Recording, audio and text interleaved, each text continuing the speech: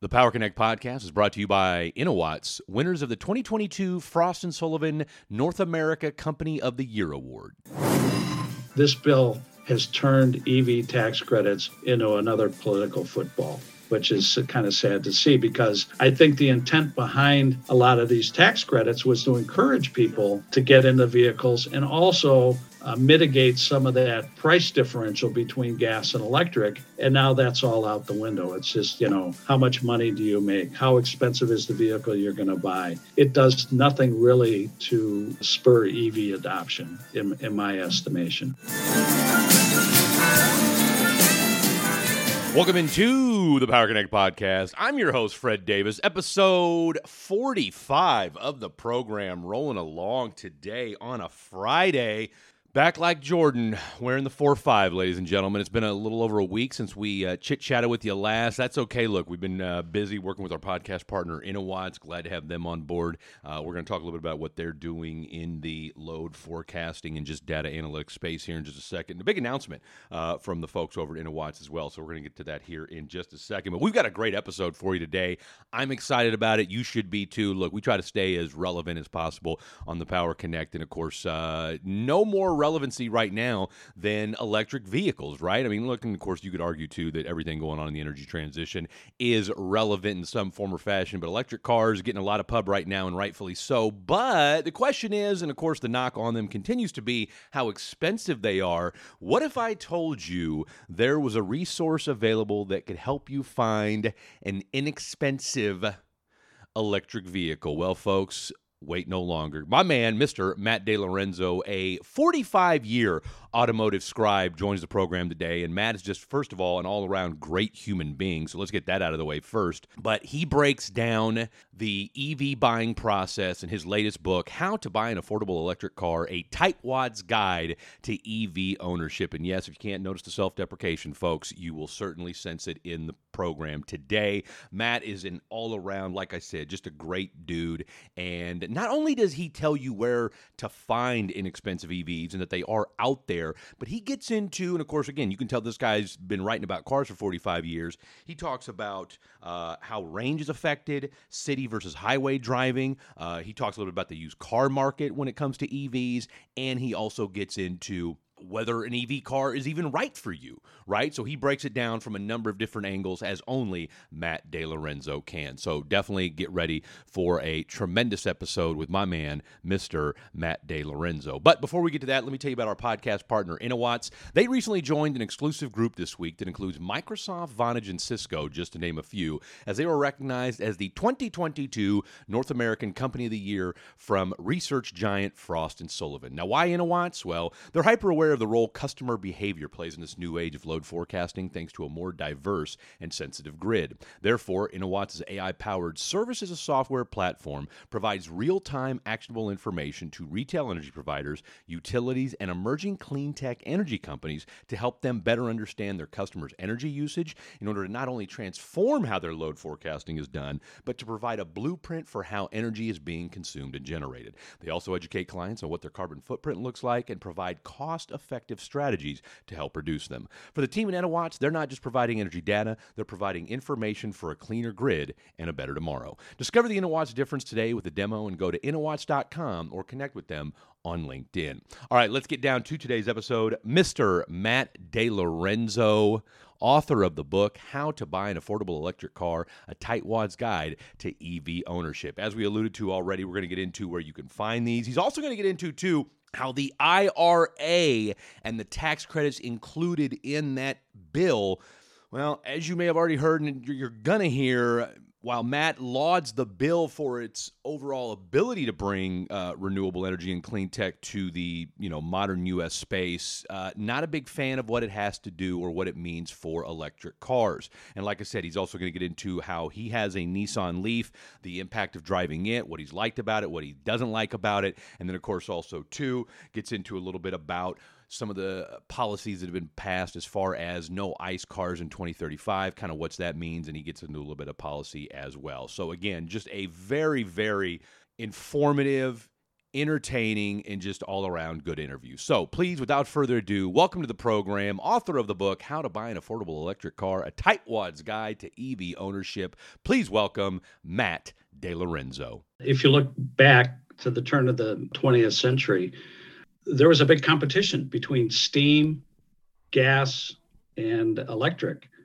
And gas won out because there were obvious limitations to electric vehicles in terms of range, cost, battery life, those types of issues that we still confront today. I was just going to say that haven't gone anywhere. Well, I find it ironic because some of the better electric vehicles of the early 1900s had a range of somewhere around 90 to 100 miles.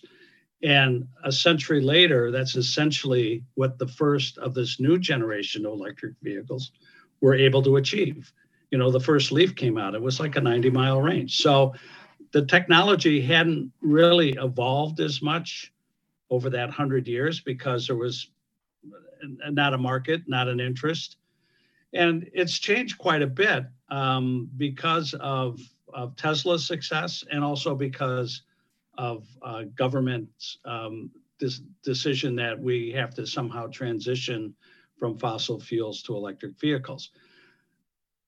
They seem popular, but the talk about them far outstrips their actual sales. They only account for about 4% of new vehicle sales, and that's in a vehicle market of 16 million vehicles. So we're still in the very early stages of this. We don't know how it's all going to shake out, but they are a viable transportation alternative. And that was one of the reasons I wrote the book, was to let people know you can fit an electric vehicle into your household fleet, but here's what it's going to take to do it.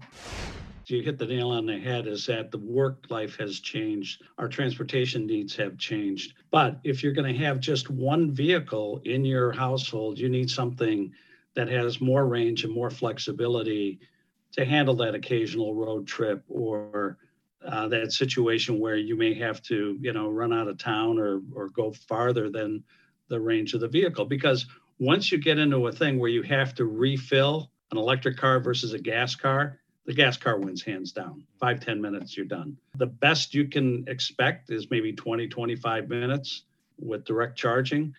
And again, you'd have to go to a specific charging station in order to get that speed. You can't do it at home. And that charger needs to be working or not occupied, or, all of a sudden your 25 minutes is an hour and a half. Are we just in this, and I think, and I had Joe Britton on from Zeta, and it feels like, look, we're in this very nascent aspect of the EV adoption. And I think where the EV kind of messaging has kind of gotten a little off kilter is, look, yes, they're great cars and they're going to be, a big player down the line, but it's not necessarily, pun intended, the plug and play alternative to a, ICE car right now. That's true. And I think there are two big issues there. One of them is affordability, and the other is fast charging infrastructure. They're very expensive, and the fast charging infrastructure isn't anywhere near where it needs to be right now in order for electric vehicles, to be as convenient as gas-powered cars. I think the big elephant in the room is plug-in hybrid technology. I think that's one of the things that can be a bridge to electric vehicle adoption, gives people a taste of what it's like to actually own an EV, and also has a situation, let's say with a big hurricane, power is out. If you have a plug-in hybrid, you can still get around. So I think a lot of this stuff still needs to be thought through, and it's not going to be an all. And I think that's the thing that I disturbs me the most about the debate, is that it's a one or the other debate. It's either we're going to go all electric, or gas cars are going to rule forever and electrics have no place. I believe that it's a case of all of the above. You can fit EVs into your household and your transportation needs quite effectively now, but they're not the be all and end all.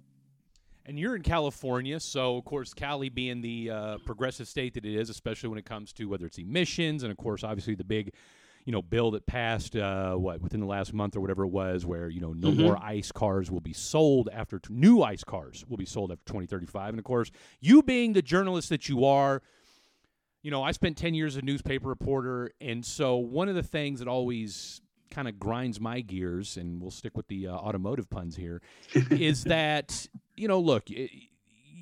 You see headline porn, and you only see a sub paragraph, and people forget to include the rest of it, where it's like, look, you can still buy ICE cars after 2035. You just can't buy new ICE cars. What's kind of been the sentiment in California with the ICE versus EV debate, especially with all the tomfoolery that's been going on over the last month?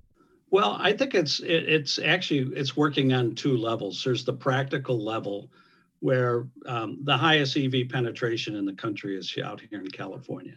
There are tremendous incentives to own an EV in California, in addition to the federal tax credit, which has changed a bit with the Inflation Reduction Act.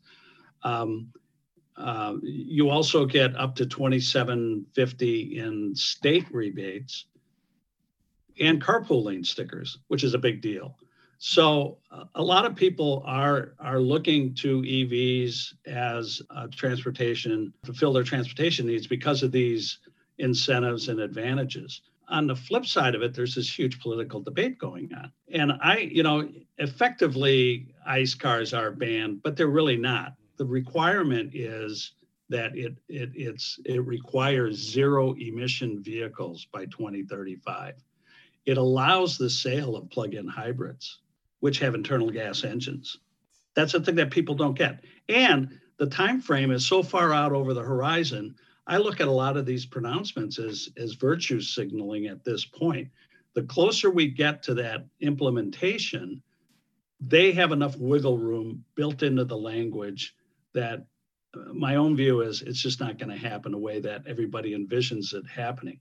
And we've seen this play out before. They had a zero emission vehicle mandate on the books in the early 90s that were supposed to take place by 2003, and they wiggled their way out of it. They all of a sudden discovered that ultra low emission vehicles or CNG powered vehicles, or remember flex fuel vehicles, met the spirit of the law. And essentially this whole idea that we're going to sell 10% of your vehicles as electrics didn't happen. So I think the sentiment is stronger to push towards electrification, and especially the manufacturers have kind of jumped in with both feet. But whether or not we're going to get there, it's a three-legged stool. You have the manufacturers, the second leg of the stool is the government requirement. The third leg, and the most important leg, I think, is the public. And if they don't buy them, the stool's not going to stand. It's just not going to happen.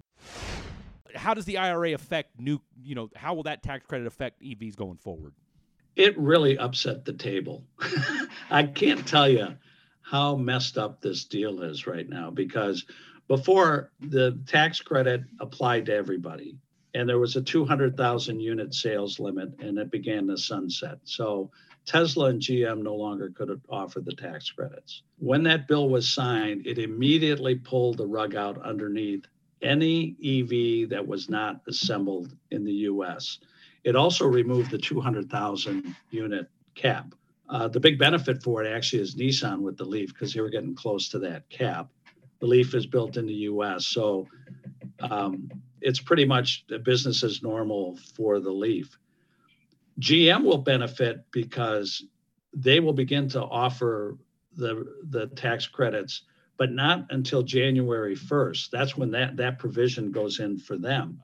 And also, that's when the 40% thing starts kicking in. 40% of the battery has to have US assembly or sourcing.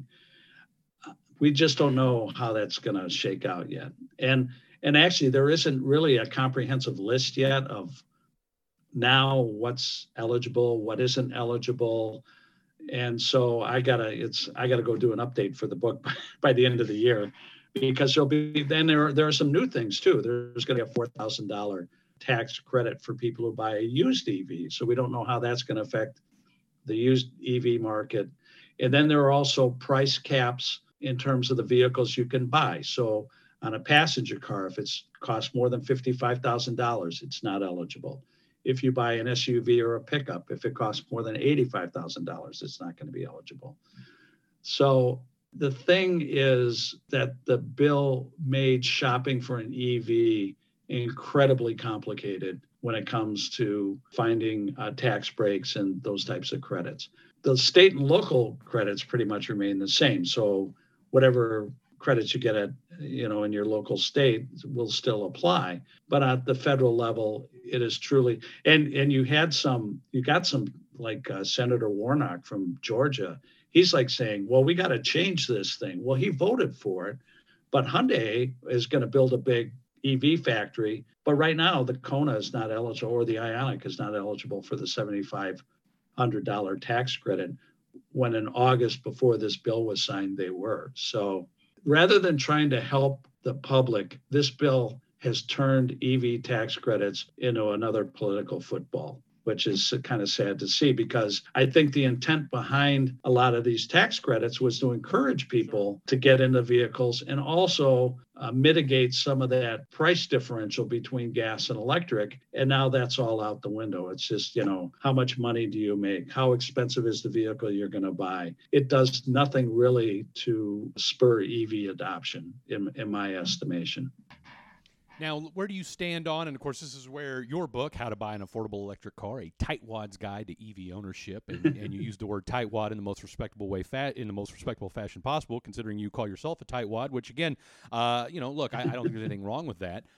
There was a J.D. Power and Associate survey, and of course we know how good they are at putting out surveys, and I want to say this was sometime in the spring, where they said one of the biggest hindrances to EV ownership, and you talked about this in the book, is that folks just don't know enough about them. No, I think they for the most part, are virtue signaling at this point.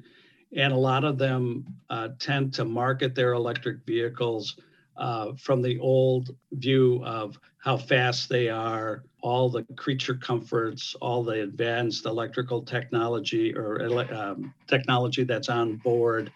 You look at them, and the average price of an EV being sold today is $67,000.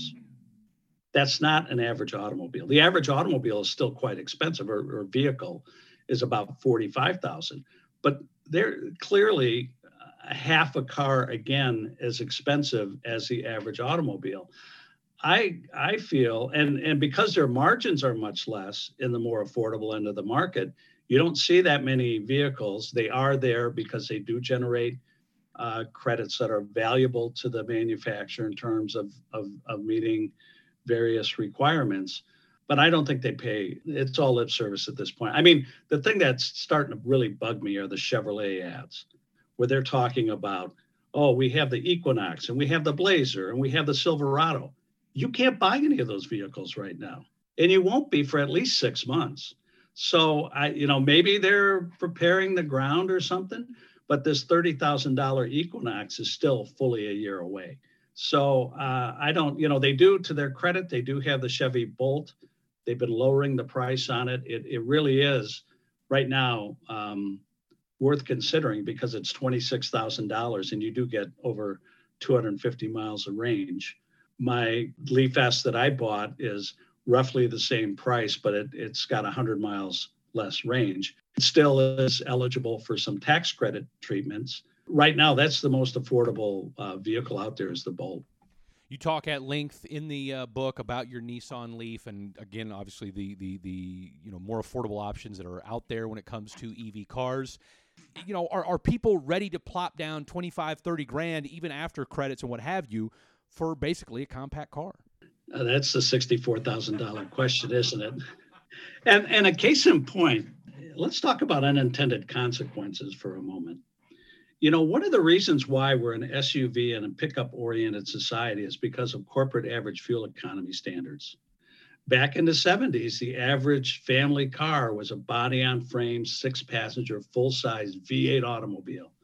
Cafe came along, and all of a sudden, the only way you could get that kind of comfort, V8 power, size, was in a truck, a Suburban or a full-size SUV, and it took off. Everybody was downsizing their regular cars, but then everybody decided that, well, I can use a pickup truck or an SUV for my family transportation needs. And they were subject to lower fuel economy standards, so the manufacturers were more than happy to continue to build those vehicles. So now we're entering the electric age, and the market has been conditioned to like SUVs and trucks. The last thing you want to do with an electric vehicle is put it, with heavy batteries in a big, heavy vehicle. But that's where we are now. They get the margins. The margins are there. They're all, the SUVs are hot selling. The pickup trucks are hot selling. So they can price them and be able to put the electric technology in there.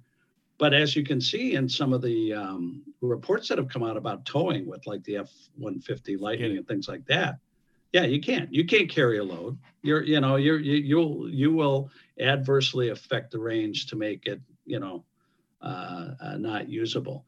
So I think there needs to be an element of practicality.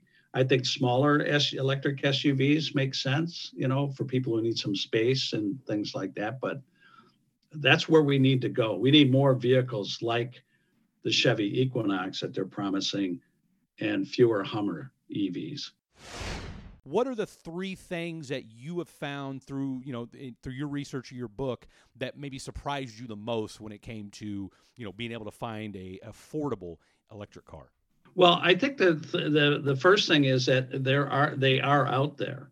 I just think that a lot of people don't realize there are vehicles like the Kia Niro, the Hyundai Kona, even the VW ID4 that are still kind of flying under the radar. I think a lot of the stuff that we see, the attention given to in the media and the advertising, are the Lyrics, are the Hummers. Tesla gets a lot of ink. The new Lucid came out. They're all very, very expensive automobiles.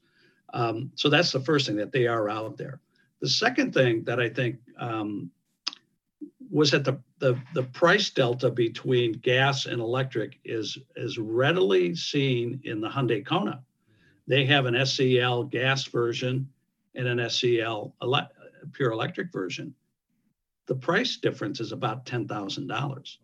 So no matter all the pronouncements about them bending the cost curve down on battery technology, which is the major cost component, it isn't happening fast enough to bring electric vehicle technology to internal combustion engine technology to parity yet. So that's why you need things like the tax incentives and breaks like that. The other thing is that as there are more EVs being produced, which from economy of scale perspective, you think should bring down battery costs. Battery costs aren't turning down as quickly because raw material prices are going up. Lithium costs more. There's a lot of, cobalt and other minerals that are used in electric vehicle technology, that the increased demand has actually raised the price rather than lowered the price of those raw materials. And so we're not going to see that gap between electric vehicles and gas vehicles significantly change as quickly as people were saying.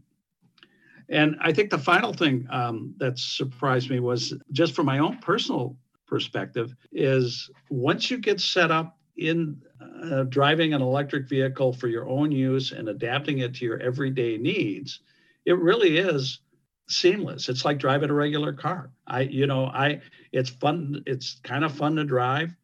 I charge overnight at home. So, you don't go to the gas station every day, but you don't have a gas station in your garage either. So I think the convenience factor is pretty good. And, out here where gas is now back up to $6 a gallon, it's pretty nice to be able to get around without having to go to the gas station. But that said, in our household, we got another vehicle. We have a plug-in hybrid. Okay. And that's our vehicle for road trips. And we get great fuel economy with that, and plus 30 miles of pure electric range. So if we keep that topped up, we end up going to the gas station maybe once a month, if that. Now you've had you've had the who's who of vehicles in just your own personal life. Personal life, yeah. My goodness. I tell you what, it reads like an 80s movie. AMC Gremlin, you've driven a Dodge Omni, a Saturn SL, a Honda Accord, a Mazda 626, and a couple of PT Cruisers. And, of course, now, like you said, you've got a Toyota and a Hyundai. What, and again, you've driven, as you mentioned, you've driven everything from Ferraris to Fords. What has been, from a guy that knows a thing or two about driving a vehicle, what's been that experience like in the Nissan Leaf, both the good side and maybe from a driving purist perspective, maybe the downside? Well, I think from my own personal tightwad history, and again, if you look at it, they've all been, compact cars or midsize at best. They haven't been.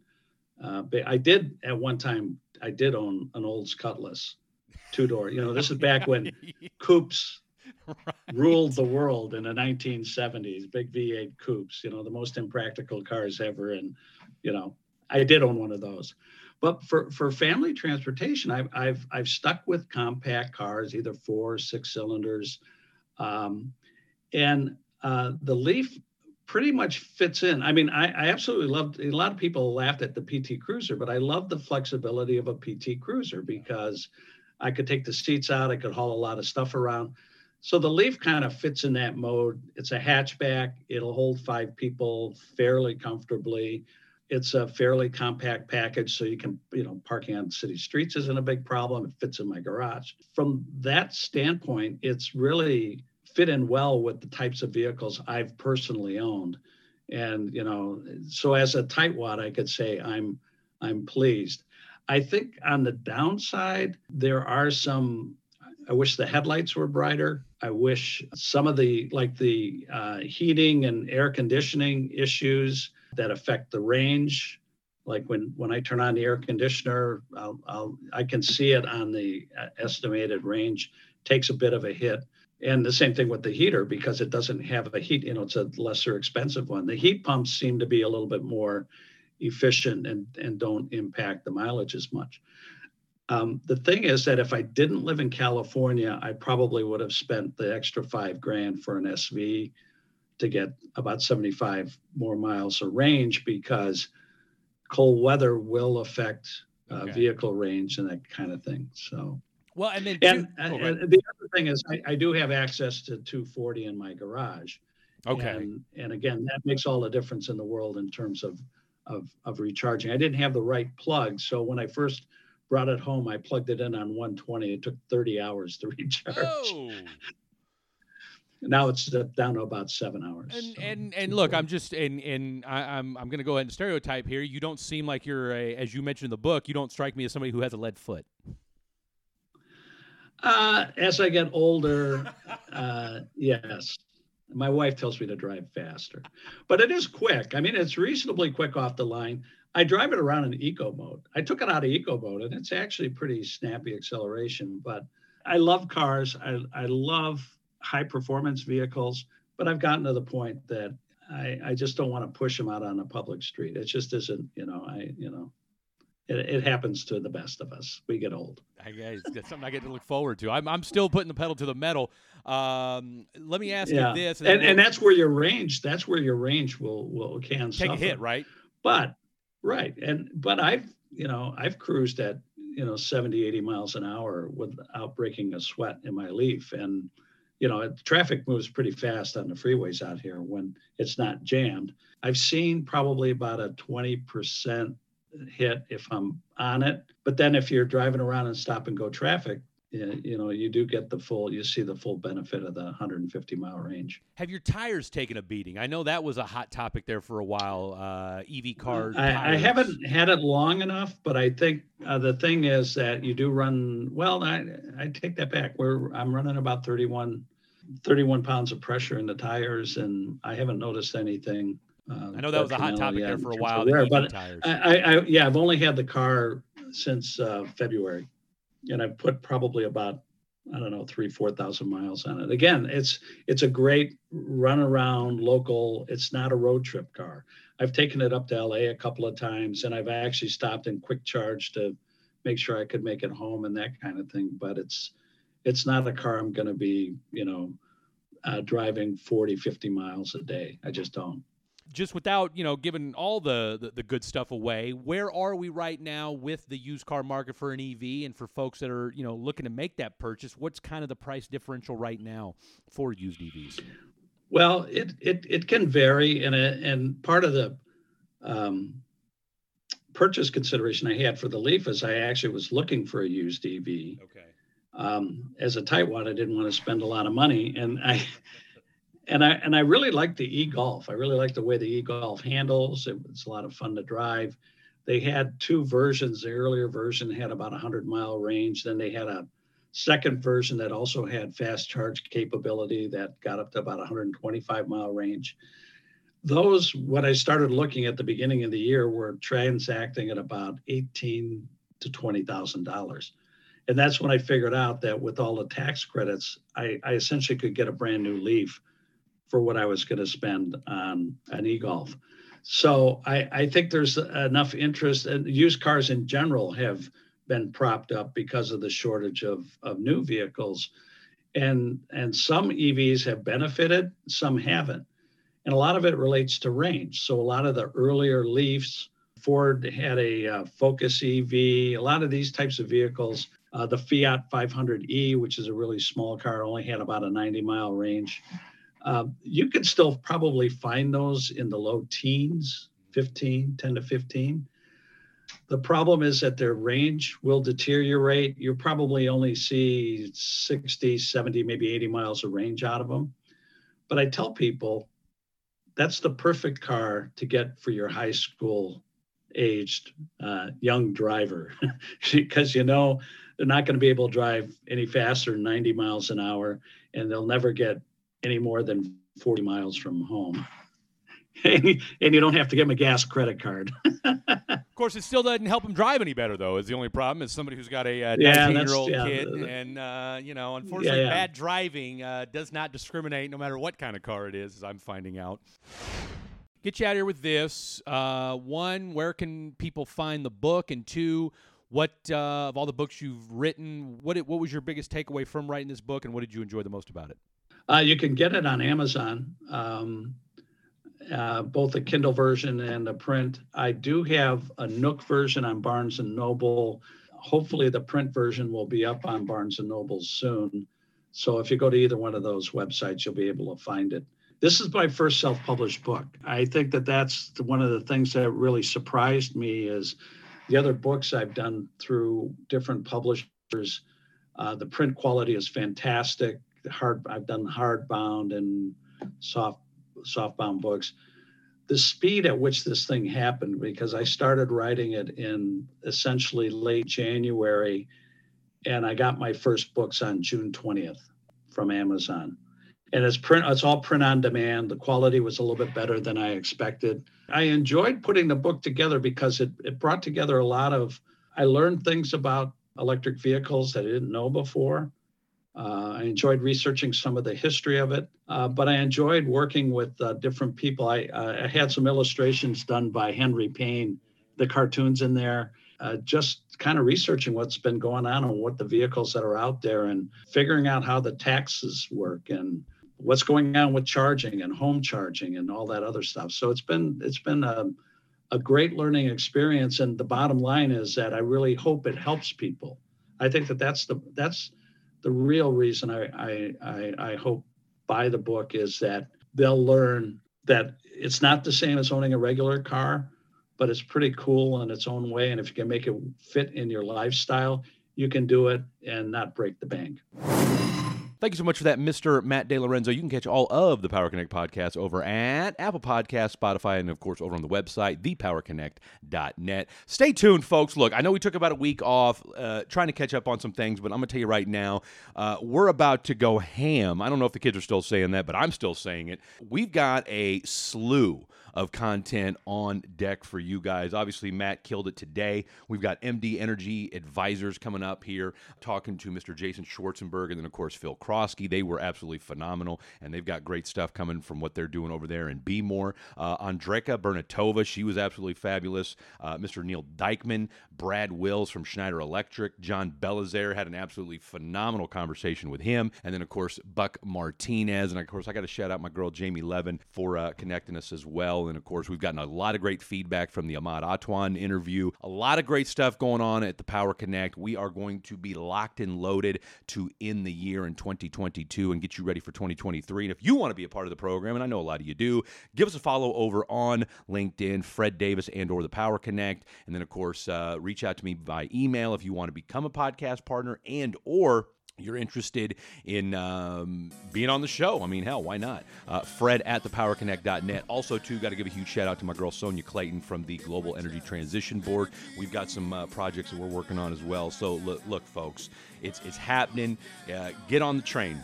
Get on the train is all I got to say. You are checking out the #1 energy podcast in the energy space. It's about to go down, as they like to say. As always, got to shout out to the entire audience, the listeners, the guests. Without you guys doing what you do, we couldn't do what we do. Slap us a 5-star rating if you listen to us on Apple Podcasts, and we know that a lot of you do. And just again, thank you to everybody for listening to the program. This has been the Power Connect podcast, connecting the energy transition one conversation at a time. Wake up all the builders, time to build a new